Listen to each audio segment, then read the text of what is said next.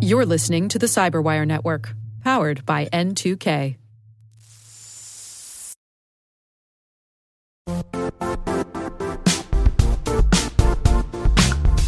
And now, a word from our sponsor, Zscaler, the leader in cloud security. Cyber attackers are using AI in creative ways to compromise users and breach organizations. In a security landscape where you must fight AI with AI, the best AI protection comes from having the best data. Zscaler has extended its zero-trust architecture with powerful AI engines that are trained and tuned by 500 trillion daily signals. Learn more about Zscaler Zero Trust Plus AI to prevent ransomware and AI attacks. Experience your world secured. Visit zscaler.com/zerotrustai.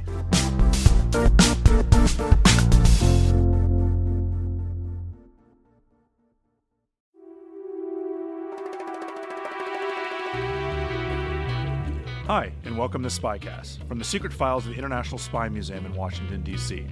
I'm Dr. Vince Houghton, the museum's historian and curator. Every week, Spycast brings you interesting conversations with authors, scholars, and practitioners who live in the world of global espionage. If you have any questions, comments, or concerns about Spycast, or if you want to suggest someone who might be a good future guest, email us at spycast@spymuseum.org.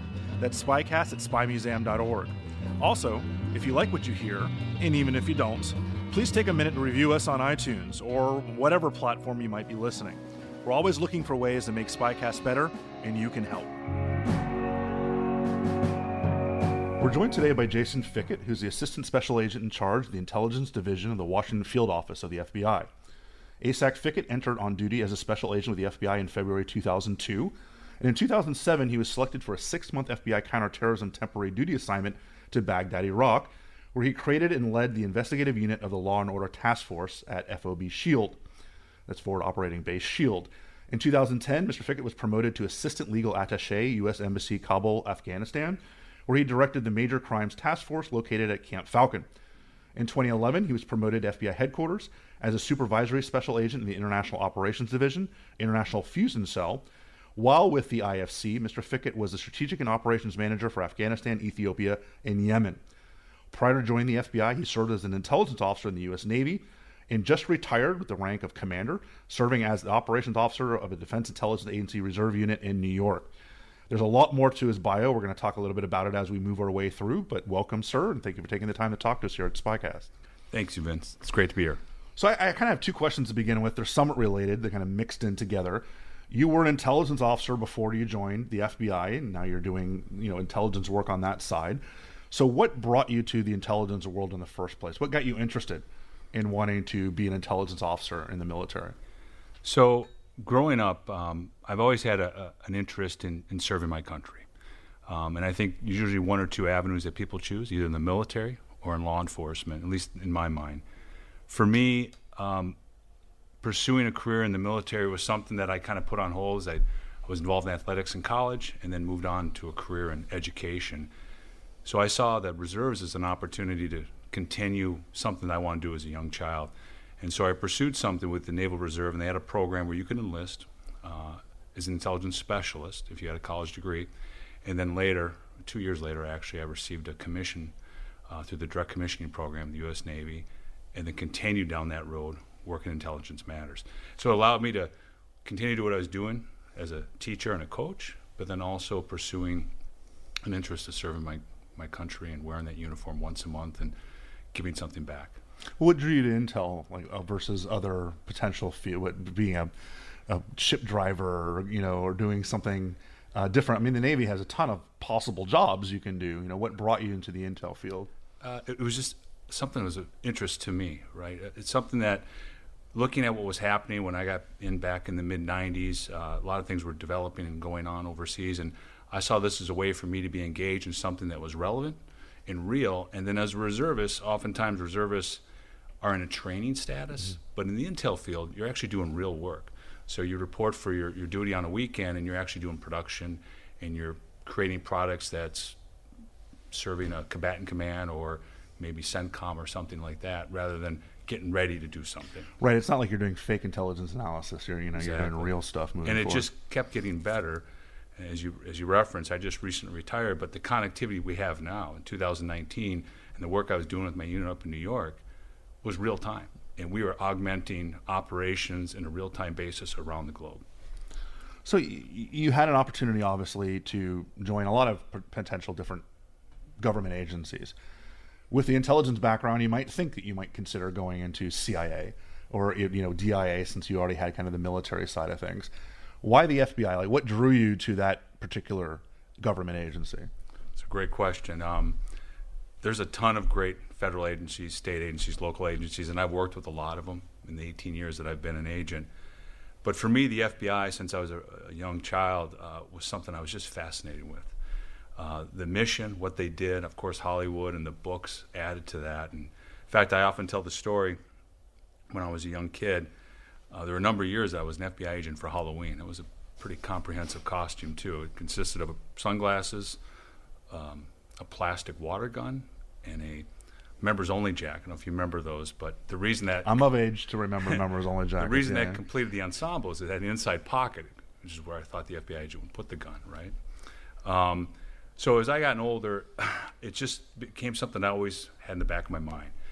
And as I said, I was a high school teacher. I was teaching in Mapleton, Minnesota at a high school called Maple River. I was a head wrestling coach. I was coaching football. And then one day I was at a video store, back when we used to rent videos, and started striking up a conversation with the guy next to me. He turns out to be an FBI agent. And he invites me into his office to talk about the FBI. And he convinces me, hey, you should pursue this. We're looking for people with a diverse background. And at the time, I thought I had kind of a unique path in. But once I got on board with the FBI, I recognized that a lot of us that come into the FBI, we kind of have a diverse background, right? And I think everybody thinks, for the most part, at least that's what I thought, everyone's law enforcement before they come in, or they're spec ops or something of that nature. But the FBI is made up of engineers, nurses. I had a PhD in chemistry that was in my academy class. It's a well-rounded organization. And back to the original part of your question here before I digressed is, for me, the FBI had such a broad spectrum of things that they did that I saw this as an opportunity to just do a lot of great things in a career. What's funny is you talked about being a coach, and then when you talked about being a coach in Minnesota, you pronounced the word coach in a completely different way, which is pretty wonderful. If you comes know, out once in you a went while. straight into your Minnesota dialect when you were talking about that. Your first couple years at the Bureau, you actually did kind of what we consider kind of traditional G-men stuff, right? Mm-hmm. Violent crimes and narcotics and public corruption. What made you transition to counterterrorism overseas duty? Because a lot of people who we've talked to, their big rite of passage, career-defining moment was 9/11, but you came into the FBI after. So it wasn't like that acted as the catalyst for you transitioning to CT work. What brought you to that? I mean, it's a very different career path. It is. Right? You're going from kind of the criminal justice side to the national security side. And people don't necessarily understand that FBI is kind of bifurcated that way. So what did you want to go in that direction, or was it just kind of happenstance? So I was actually mobilized. So I was a lieutenant in the Navy at the time, and I got mobilized, presidential recall, and I got sent over to Baghdad to Forward Operating Base Shield. And while I was there, I was on a military team that was engaging with the Minister of Interior. It was right outside Sadr City. And the LEGAT, the Legal Attaché Office there in Baghdad at the embassy, was trying to broker or build a relationship with the military or the police entity that I was working with. And so due to my position, I was able to kind of foster that relationship. And over a couple months, that relationship became pretty strong, and I built a better relationship with the LEGAT. And when it was time for me to demobilize, the LEGAT had asked, hey, would you be willing to stay on board as an FBI agent and to run this task force that I'm building? Because this is right when Petraeus had shown up, and we were there's a big surge, and one of Petraeus' initiative was to really build up the law enforcement engagement in that initiative. And I thought, hey, I'm here. It'd be a great opportunity. And so I'm probably one of the few people in theater that one day was walking around as a Navy officer, and literally the next day I was an FBI agent. You just put your camo away and put the khakis and polo on, and you're ready to roll. I did. Much more comfortable. Right.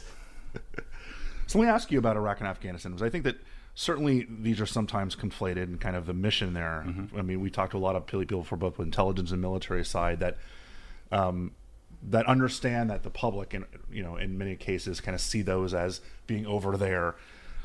Now, my first question is: you spent time in both of these places. Who did you piss off to not get sent to London or Berlin or other places? But the bigger question, I mean, that's kind of a half joke, but you can want to talk a little bit about that, because legats are all over the world. A lot of people get sent to, you're the legat for Barbados. Congratulations. You get sent to Baghdad and then, of course, later Kabul. Let's talk about the conflation idea, because I imagine these are very different legal situations, very different law enforcement situations. And I could be wrong, but from a basic understanding of history, Iraq has hundreds, if not thousands, of years of legal framework as a nation or some kind of a nation, whereas Afghanistan still to this day doesn't have that kind of fundamental established framework of laws other than the tribal stuff. So was it kind of night and day comparing the two? Yes and no, right? So I was in Iraq in 06-07. This was during the surge under General Petraeus. And then I was in Afghanistan all of 2010 and part of 11, which was another surge under President Obama with McChrystal first and then Petraeus. The environments were similar. I think we were dealing with more of a bigger threat, external threat from IEDs and et cetera in Iraq than we saw in Afghanistan. But nonetheless, both were a very austere environment that the way we traveled, the way we went about doing our business required us to be very careful. My work in Iraq, in dealing with the Iraqis, to your point, much more established, but still not anywhere near where we would consider acceptable. And the sectarianism that was going on there made it very difficult. So it seemed like the team I was working with, the Ministry of Interior, the only people that they seemed to find any guilty issues with were Sunnis. And so it was me kind of working through that process with them and saying, hey, let's look at what the facts are. Let's try to have an understanding of where and what's happened rather than who they are. It was hard getting past that. Right. In Afghanistan, to your point, we had a much bigger operation there. So the team that I was working with in Iraq, I had 6 or 7 investigators. In Afghanistan, we had 160 investigators. Wow. In fact, I think we had, at our peak, about 160 vetted Afghanis from the Ministry of Interior and the National Director of Security.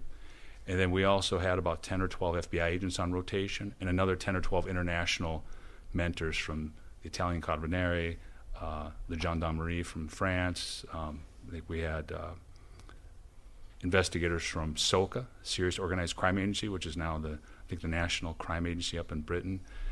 And all of us were working to build the capacity and capability there. And it was much more challenging in that sense because they were learning really as you're building the plane, we used to like to say. Like we're literally building this thing as we're in the air.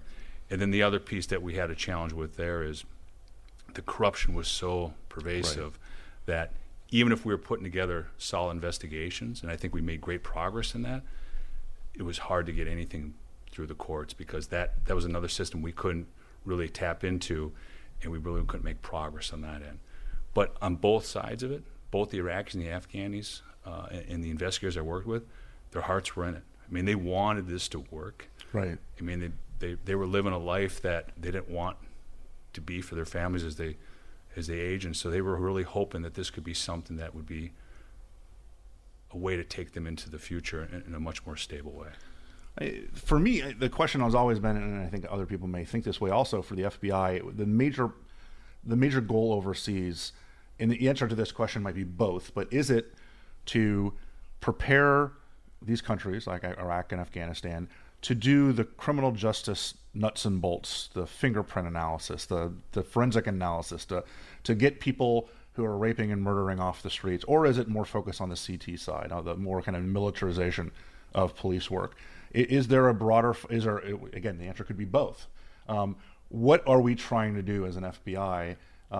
Create a capable national police force or create a capable national counterterrorism force? To your answer, yes, and yes, right? So we have a big presence, and I can talk a little bit about the legal attaché program as a whole, if you'd like first, Please. and give you a little background. So we're traditionally a domestic intelligence and law enforcement agency. So most people don't realize that we do have a footprint. In fact, we have about 400 people overseas right now. And that started back during World War II. Actually, back in 1941, the country of Colombia asked us to send an FBI agent to report to the U.S. Embassy in Bogota. And that became our first legal attaché office. And then we opened offices the following year, I believe, in Ottawa, London, Mexico City. Since that time, all the way up to 2019, we've now expanded that program, our overseas program, to about 70 countries worldwide. And so the focus overall, the overarching goal is for us to strengthen and build relations with foreign national partners in law enforcement intelligence so we can share information to make sure that they're stronger and that we're stronger. But when you get down to it, each country is unique, right? So when we look at countries like Iraq and Afghanistan, which are what you qualify as developing countries, it's really a capability and capacity building mission. Very similar to what the Army was doing over there as well, right? You've got to get the foundation in place, right? You've got to get them to a place where they're actually able to function in a sustainable way. But in a tier 1, or we call a developed country, when I was in Italy, when your counterparts, the Carabinieri, the Polizia di Stato, are very capable, just as capable as we are, it's really an exchange of information and then working mutual investigations together. So let me go back. That's a fantastic answer when they asked the question, though, for Iraq and Afghanistan. You talk about developing capabilities, but for what? Capabilities to catch serial killers or capabilities to catch terrorists? So, that's okay. I know I'm kind of harping on this, but this is my real question is, where obviously the counterterrorism stuff needs to be at the first and foremost, because you can't have a civilized society if everyone's blowing up everything else. At what point do you start to shift into the kind of day-to-day crime-solving part of this, or is that something you start from the very beginning? So in Iraq, our focus actually was more on counterterrorism, and that was the direction that we as a U.S. organization, the State Department, et cetera, felt that we need to work on. When I was in Afghanistan, it was public corruption. Afghanistan, I think at the time in 2010, if it wasn't the most corrupt, it's always back and forth, I think, with Somalia. It was right up there at the top of the list. And so our whole focus of this task force, it was called the Major Crimes Task Force. We created 3 different units: a unit that worked organized crime, kidnapping, which was extremely pervasive across the Afghan landscape, and then public corruption. And that was the challenge that the State Department at the time under Secretary Clinton, and then our leadership within Justice, we're looking to push is to really build that ability. I think one of the things I used to always tell people is in Afghanistan, it was such a corrupt society. At that time, just to get a license, to go get a license so you can drive a car, the average Afghan, you have to pay off about 17 people, right? And we chuckle at that, but just think about living in that society, right? And that hampers economic growth, that hampers all sorts of, women's liberation, because driving we kind of take for granted, but if you look at the Saudis and everything about how much driving can impact a society's ability to kind of move into the 21st century. And as I mentioned before, the heart of the Iraqis and the heart of the Afghanis was very strong. They really wanted this to work. And the point that always sticks out in my mind as well is the Afghanis kind of had to operate in secret, because if they went home and people in their neighborhood knew they were police officers, they and their families were in danger. Right. So they had to risk their lives to come and work with us every day and then go back home at night and then do that day after day after day with that hope that this task force could take hold and we could actually make progress. Obviously, counterintelligence, for lack of a better word in this case, had to be a big concern. You talk about people who were vetted, but around the same time or right before you were there was the Coast bombing, where you've got people who thought they were dealing with someone who had been put through the vetting process. There's always stories about green on green or green on blue, where someone who you think is on your team decides to go shoot up something else. How much was that a concern? Obviously it was. But at what point did it slow down your ability to do your job, or did it? So to your point, the green on blue shootings, I think one of the things that I was really happy with my FBI leadership at the time is that we never wavered on that, because there was a huge push by the State Department to allow our Afghan partners, when we're engaged on a daily basis, for them to be armed with us. And we didn't allow that at our task force. So when they came into the walls of our camp, it was called Camp Falcon. It's on the north side of Kabul. They couldn't be armed. And it was for that very reason. That's one way to solve that problem. It was one, and at times it was insulting to them. We had to work through that, right? They're police officers, they're in their own country, and they can't be armed. They come onto the base. And I just tried to be as transparent, and it was just an honest conversation with them, is that I have no reason to suspect anything would go wrong, but I can't risk it, because if it does, everything stops. Right. And what we're trying to build together will cease to exist, right? And so we got through that. We built those relationships. And then there was a push. I was there for, like I said, about 13 months. And there was a push a couple times for us to allow them to be partially armed, or allow them to do this, or allow them to do that. And we said, no, at the end of the day, when they come on here, it's strictly a capacity relationship. So we're training, we're doing things with them. And then vice versa. I think this is what made our task force unique. We never left the walls with them. When they went out and conducted investigations, or they conducted search warrants or arrests, there was no U.S. footprint involved. And we did that for a couple reasons. One is, if this thing's going to work, they got to be able to do it themselves, right? We can't be there during the process. And number two, we didn't want any fingerprint of us involved, because that gave the prosecutor, President at the time, Karzai, an opportunity to say, well, this is U.S. influence. This is U.S. activity. So we really wanted to separate ourselves from that. We weren't the puppet masters. Exactly. Well, you talked a lot about interagency cooperation, or somewhat non-cooperation. Obviously, all these missions in Afghanistan and Iraq were not just one agency. It was lots of agencies working together. I wonder about, let me use the word traditional intelligence agencies, the CIA, the DIA, and others. Their mission is very different than yours. They're not trying to build a case for court. They're not trying to gather evidence. They're trying to run agents and do things sometimes very antithetical to what the FBI is trying to do. You can't obviously get too much into this, or maybe you probably don't want to get too much into this. But in a general sense, how much dealing with everybody else made your life that much more difficult? And I hate to keep saying this, but it depends on the country you're in, right? I would say when I was in Iraq and Afghanistan, the relationship was very strong, because we had very similar interests, right? And underlying our activity in Iraq and Afghanistan is also America's interest, America's security. And so if there was something that we knew or they knew that had any negative impact or risk to the U.S. interests, we were very forthright on that. But to your point, we do have different missions, right? We're looking to build a judicial process, so it's a very transparent process. It's completely different than what our other partners are doing. It's a great mission that they have. It's just different. Mm-hmm. Now, when I was in Italy, a little bit different at times, because everything we did and touched is potentially discoverable in a court of law, and the agency doesn't ever want to have any exposure on that side. So we just would talk a lot. It was my job as the head of the office in Italy to have a good relationship with DIA and to have a good relationship with CIA, and I think we did. They both had great leaders when I was there, and we just knew where our lanes were, and if there was going to be any conflict, we have agreements in place between these agencies that we've established through our respective headquarters that we work them out, right? At the end of the day, we're not always on the same page in the sense that we agree, but we're all trying to do the same thing. Right. And I've always tried to approach it with that mindset. We'll be right back after this.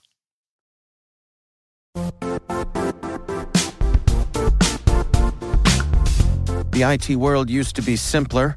You only had to secure and manage environments that you controlled. Then came new technologies and new ways to work. Now, employees, apps, and networks are everywhere. This means poor visibility, security gaps, and added risk. That's why Cloudflare created the first-ever connectivity cloud. Visit cloudflare.com to protect your business everywhere you do business.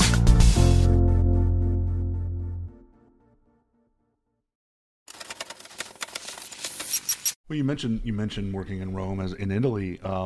I joked in the beginning about, you pissed somebody off because you got all these terrible assignments. You finally got your cushy job in Rome. But as we were talking beforehand, the timing probably wasn't as good as perhaps it could have been. And maybe the audience is out there is like, yeah, it's easy to work with the CIA in Rome. Like, what's the big deal there? But actually, there was a lot happening. There was. And I don't want to, my time in Iraq and Afghanistan was amazing. Yeah. And I wouldn't trade it for anything in the world. But to your point, when the day ended, which was pretty late at night, I wasn't going anywhere, right? I wasn't going to the Spanish Steps or down to the Coliseum. It was back to my hooch and waiting for the next day to start. Italy was different. But I reported there in the summer of 2013, and that was during the time that Syria was going through its crisis, and we had this huge migration of refugees coming out of Syria. And at the same time, we had a huge ISIS problem in North Africa, particularly in Libya, and this expansion of their caliphate. And so we had all these refugees coming across the Med from there. And their entry point into Europe was Italy, through the port of Lampedusa, which was in Sicily. And we were literally taking, the Italians were taking in hundreds of thousands of these refugees. And we knew 99.99% of them were true refugees, just trying to escape the horrific life that they were escaping from. But there was also a risk, right? Mm-hmm. We didn't know who was going to come through. Was there going to be potential ISIS coming through, or some type of foreign fighter that we didn't want in Italy or in Europe? And so I worked a lot with the Italians on making sure we were whole on understanding who was coming in, and if we were able to identify if anything that was a threat to the Italians or Western interests, that we'd be able to share information together so they could work their investigation. Because we don't have any investigative power, right? So we're in these 75 countries that we operate in. We don't have the ability to go out. I'm not armed in Italy. I'm not walking around taking people into custody. The Italians have that authority. Right. So if we have an interest, or we had a fugitive, or if we knew of information about a potential terrorist suspect, we'd pass that information on. We'd coordinate as much as possible. But at the end of the day, it's for the Italians to execute on. And it was the same in Afghanistan and Iraq. And so the stronger that relationship is, and the more capable that country is to protect its own interest, it's to the U.S. interest as well. Right. Well, I mean, refugees may not just be full of potential ISIS members or foreign fighters. You also have every other segment of society that you don't want coming in, whether they're criminals or rapists or just everyday bad guys coming in there that you have to vet as well. I mean, I think I'm going to piss off a lot of people in my hometown. The Mariel boat lift in the 1980s is an interesting example of this, where, Castro let a lot of people leave, but at the same time opened the insane asylums and the prisons and everywhere else and said, go to Miami. And so there was an influx of people that probably shouldn't have been there. And I think that, not only is it Italy that you are worried about, but it's also people, the EU is nice and open and everyone can go everywhere. All of a sudden Europe is now dealing with not just ISIS people, but also money launderers and rapists, whatever. Do you consider beyond just the level of ISIS people? Or are you looking at kind of a broader I know scope? the Italians did. Yeah. I mean, the criminal element was not of major concern as far as our interest in the U.S. I mean, that obviously was something I would talk about with my counterparts, and we still were helping them in that matter. Our focus was helping them on things that are of national security matters, right? I didn't have the bandwidth to become a police officer with them. And the Italians, they're very good at what they do.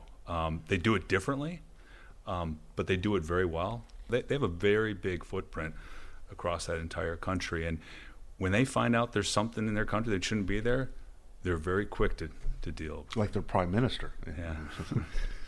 Let's take a pretty dramatic shift to one of the reasons that we kind of linked up in the first place, is that this new program that is being run out of a partnership, the FBI Washington Field Office in partnership with your Foreign Influence Task Force, is a campaign called Protected Voices. And this is geared toward protecting campaigns against foreign influence. Sounds like something that would have been a great program in 2015.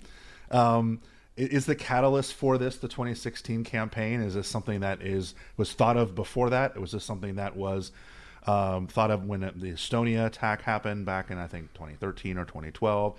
Was this something that was always kind of milling about, but 2016 has really brought it to fruition? I mean, what I can say is this initiative we launched it back in the summer of 2018, and this initiative grew out of our recognition of foreign influence operations on our 2016 elections and the continued threat of foreign influence operations from our adversaries as we move towards the 2020 elections. So with that threat, we felt, along with the Department of Homeland Security and the Office of Director of National Intelligence, that we needed to be more proactive in combating that threat. So when it first rolled out in the summer of 2018, our focus was really targeted on campaigns and making sure that we were engaged with the campaigns and providing them information and training on the risk of cyber-influenced operations against their campaigns. As we've expanded the Protected Voices initiative, it's now broadened to really to the public as a whole. Mm-hmm. And what we're trying to do is put out some information on what the methodology and the goals are of malign foreign influence and what that can mean to us as a country. I think the partnership is kind of what made this a great program. The FBI had a great interest, but when we got together with the Department of Homeland Security and ODNI, I think it just strengthened our ability to really push this out. And internally, it's been a huge FBI effort as well. I'm at the Washington Field Office here in D.C., and within the field office, there's agents and analysts from the cyber branch, and then also from my branch, which one of the units I have is the Office of Private Sector Engagement. And then at headquarters with Cyber Division and the Counterintelligence Division, and specifically actually the unit that owns the Protected Voice Initiative is the Foreign Influence Task Force, which is a task force that was set up, I think it was last year by Director Wray. In the name itself, too, I think it's great what the team came up as far as Protected Voices. We really believe that the American democracy and the practice of that democracy is the foundation of who we are. And so your vote, everybody's vote, is a voice. And so we thought this is a great way to show this is how we protect your voice. Absolutely. Well, and I appreciate the minefield that you're walking through at this point. I mean, I think that it's hard to talk about this right now in kind of this climate without sounding political. And I'm reading. I went and read the website, and I'm looking at the threats that are identified, whether from cyber attacks against political campaigns, and I kind of chuckle. Secret funding or influence operations to help or harm a person or a cause. So of course, I'm kind of chuckling. Disinformation campaigns on social media, and I'm now outright laughing. And it's one of these things where it's like, if I read this and I don't think objectively, which 99% of the American public is probably going to be thinking somewhat emotionally about this, you look at this and go, oh, geez, this is very much directed in a particular direction. And it might be an unfair question, and almost certainly is an unfair question, so feel free to do what you want with it. The FBI is supposed to be, and always has been, branded as apolitical. But it has been branded as somewhat a political entity lately. In a big way, this is because of disinformation. That was a campaign by a foreign adversary. A lot of the trouble the FBI is going through today is because the Russians and others, particularly the Russians, have tried to make the FBI look as though it is a political entity. So how do you get the message across when you aren't working in a vacuum? In this case, you're literally working against the same adversary you're warning others about. Don't trust the FBI, they're part of the deep state. Don't trust the FBI because they're against the president. Don't trust the FBI. Well, all of these things come magically out of Russia, right, and other places. But those are the people that you're trying to protect everyone else against. I mean, again, it's not a very fair question for you. Obviously, you can only say so much. But I'm wondering if there is a kind of a way to dance around this and get an answer to this question. So it's a legitimate question. What I will say is that what we feel at the FBI, the best way to battle a disinformation campaign is to provide an accurate information or facts in rebuke, right? So we've got within our organization 37,000 men and women who are focused on every day doing what we're supposed to do and let the facts reflect what is actually happening. And that's as far as we're going to go with that, right? So we're not going to get in the back and forth and to your question, it's just not something I'm going to dive all the way into. We just let our work and the end product of our work speak for itself, and we continue to move down that road, doing what we're supposed to do and what we've been charged to do. So there are a lot of different things that you highlight on the website, and for anyone out there who hasn't looked at it, it's definitely worth taking a look, because of whether you're running a small business or you're running a large business or anything else, these are things that you should be able to take to heart because they're designed for everyone. Some of the things that you call out are hardware system-based issues. Like, we're not going to talk about whether or not you should have a different modem or whatever, or server. That's not my bailiwick. But I want to kind of talk about a few that really kind of focus in on the broader disinformation, foreign influence side of things, if that works with you. Okay. Yeah, so I think, and we can get into what these videos are and some of the things that we talk about in these videos, but when we look at foreign influence operations, it's a very broad thing, and there's many different methods and various ways that that's conducted. However, there's three common ones that we've seen, that we've identified, that I think are of most risk to us and campaigns, companies, and individuals in our country.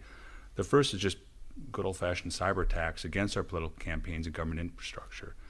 So systems being compromised, they're trying to steal or leak data, whether it's from a network or from a database or from emails. The second is funding that could be used to produce political campaigns that we put on social media site. And then, but in reality, it's a foreign adversary. Or the third could be unregistered foreign lobbyists. And then the last one is disinformation campaigns. And this is a major concern, right? Which is really an attempt to put out information to sow divisiveness or disconnect with what's happening around us, right? And a lot of times it's just creating the chaos that goes with that. Chaos is a good word for it. Yeah, that's really what it comes down to. And it creates enough of a problem that people buy it for a little bit, and it's hard to fix it in the back end, right? I just finished General Mattis's book, and he quotes Winston Churchill in the book. And in there he says, Winston Churchill said, "A lie will get halfway around the world before truth has time to put his pants on." Mm-hmm. And that was back in the 40s, right? Before Twitter. Yeah. So, multiply that today by an X factor of 1,000, right? So to me, those are the three areas that we've seen as our biggest concern for us as the FBI and for the U.S. And then from that, we built these videos. Yeah, and social media literacy is something that is absolutely, has been preached and prophetized for quite some time. I mean, you can only say so much through video that people probably haven't heard before. Is there a level the FBI is going to that we just don't see publicly, that to kind of work against both kind of the disinformation campaigns that are coming in from other places? You probably can't talk about it, but I'm hoping that you can say, yes, there's stuff happening, but I can't talk about it. Yeah, so Protected Voices is an outward-facing program for us to engage and provide information and tools and techniques people can use. But most certainly, yes, we have active investigations ongoing each and every day across all of our 56 field offices, tackling things such as social or cyber influence or foreign influence. I look at something like social engineering, which is another one of the videos that you focus on there. And I chuckle because really this is now people learning a lot about what intelligence officers do as a job, is to learn as much as they can about a target and then be able to manipulate that person to give you information. Now, in the CIA's case, they're trying to recruit someone to work for us. But the social engineering case, when it comes to cyber operations or other things, you're trying to get enough information that you can kind of break into their email or break into their system because they're using their grandmother's dog's name as their password or other things to that effect. That's also something that you would think by this time people would know better than. But even some of the smartest people, you see news stories all the time about like CEOs of companies falling for social engineering and things to that effect. How can we catch up to win this fight? Because to me, this is the biggest problem. I mean, to me, this is how Edward Snowden got all of his information, by walking around and asking people for their passwords. He's like, I need to look at your computer when you're gone. That's not super hacking cyber. That's literally manipulating somebody to give you information because you understand who they are. How do you get in the way of that as a law enforcement organization? It seems like that's very difficult to do.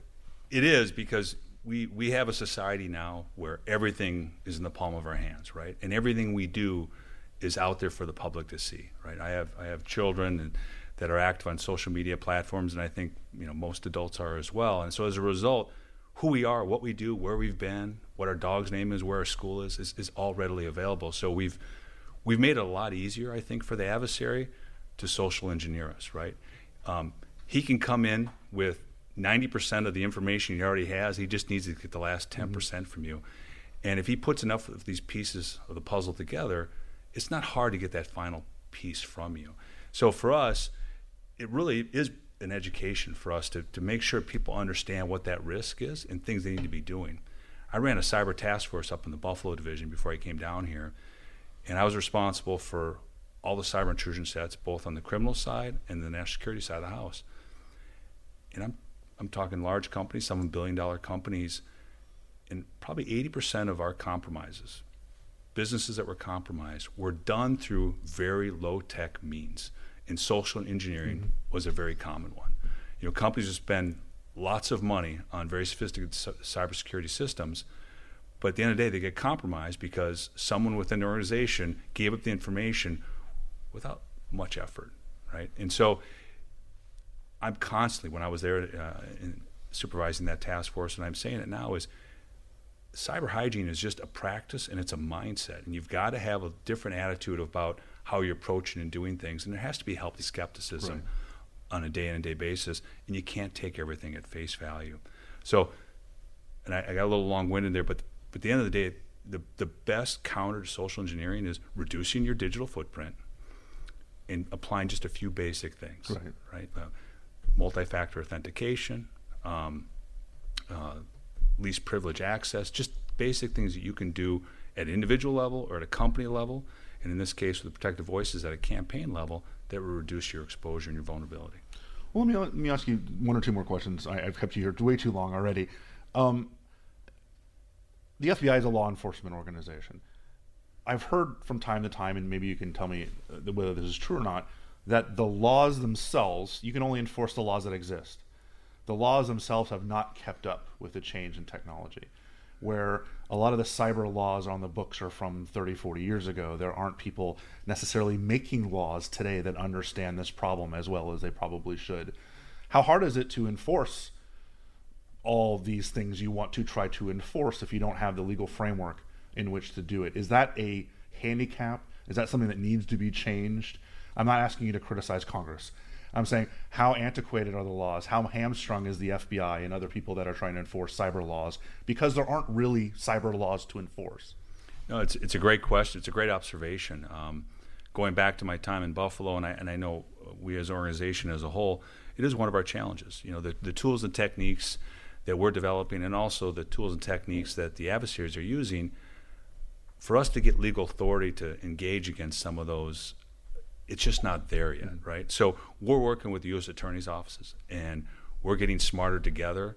And then at that same time, we have to work with the judges, right? So they understand when we put a warrant together to get access, a unique kind of search into a computer system or something, the language is completely foreign to some of these judges, right? So it really becomes an education process all the way across. But to your point on Congress and passing laws, you know, that's at a level much higher than me. I do believe that justice is engaging in those areas to help us change the laws, to give us more ability to do what we need to do. But until that time happens, we just keep working it the best we can with the laws that are in place. I think it's a perfect place to end this conversation. Thank you so much. Now, Protected Voices, is there a particular website? Get there. I mean, you can probably just Google FBI Protected Voices and get there. But is there a quicker path, perhaps? Yeah, so if you go to www.fbi.gov/Protected Voices, you'll find on that website 17 instructional informational videos, and there's an 18th video, which is an introductory video from FBI Director Wray.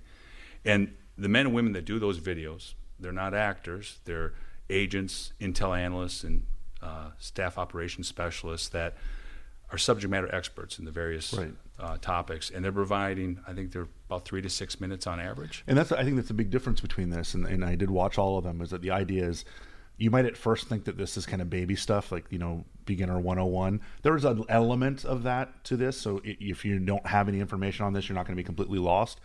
But there's a level higher too, so if you're someone that knows or think they know a little bit about this stuff, it is taken to a level where it's not dumbed down for someone. So even if you're like me, where you've seen 1,000 videos on cyber and don't get hacked and other things, there's still some really good information in these videos. I think, and I've seen a lot of videos over time, and I think these are one of the best sets of videos that anybody's able to put out, because it's relevant and it's timely. Right. Last year we put out 12 videos, and we put out another 5 this year, and we're going to continue to adapt and make sure that the videos are up to date and that people have the latest information. And then the website also has links to some other things that to be of interest to you. The other thing I didn't get a chance to talk about, and we could fit this in as well as if we could. But there's the other channel. One channel is the website, which I just spoke about. But the other channel that we've been very proactive in is we've engaged directly with campaigns, right? So our organization has worked directly with the presidential campaigns that have been registered with the FEC, and we've offered a series of briefings in person or through webinar. And if they were not able to participate in any of those, the transcripts of those briefs are on the website as well. And we've also engaged with the RNC and the DNC, and we're keeping dialogue open with all the campaigns and with both the Republican and the Democratic Party, because we want to make sure, alluding back to 2016, that we're both on the same page. Right. Anything that would happen, that we're talking right away, and that we're making sure that we don't see what took place in 2016. Because, I mean, there's the joke that either you've been hacked or you haven't, you just don't know it yet.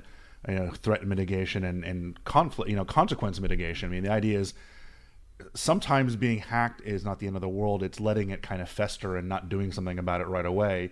And I think that, that is one thing the FBI can certainly do in a very overt way, is kind of jump in and do some mitigation of consequence.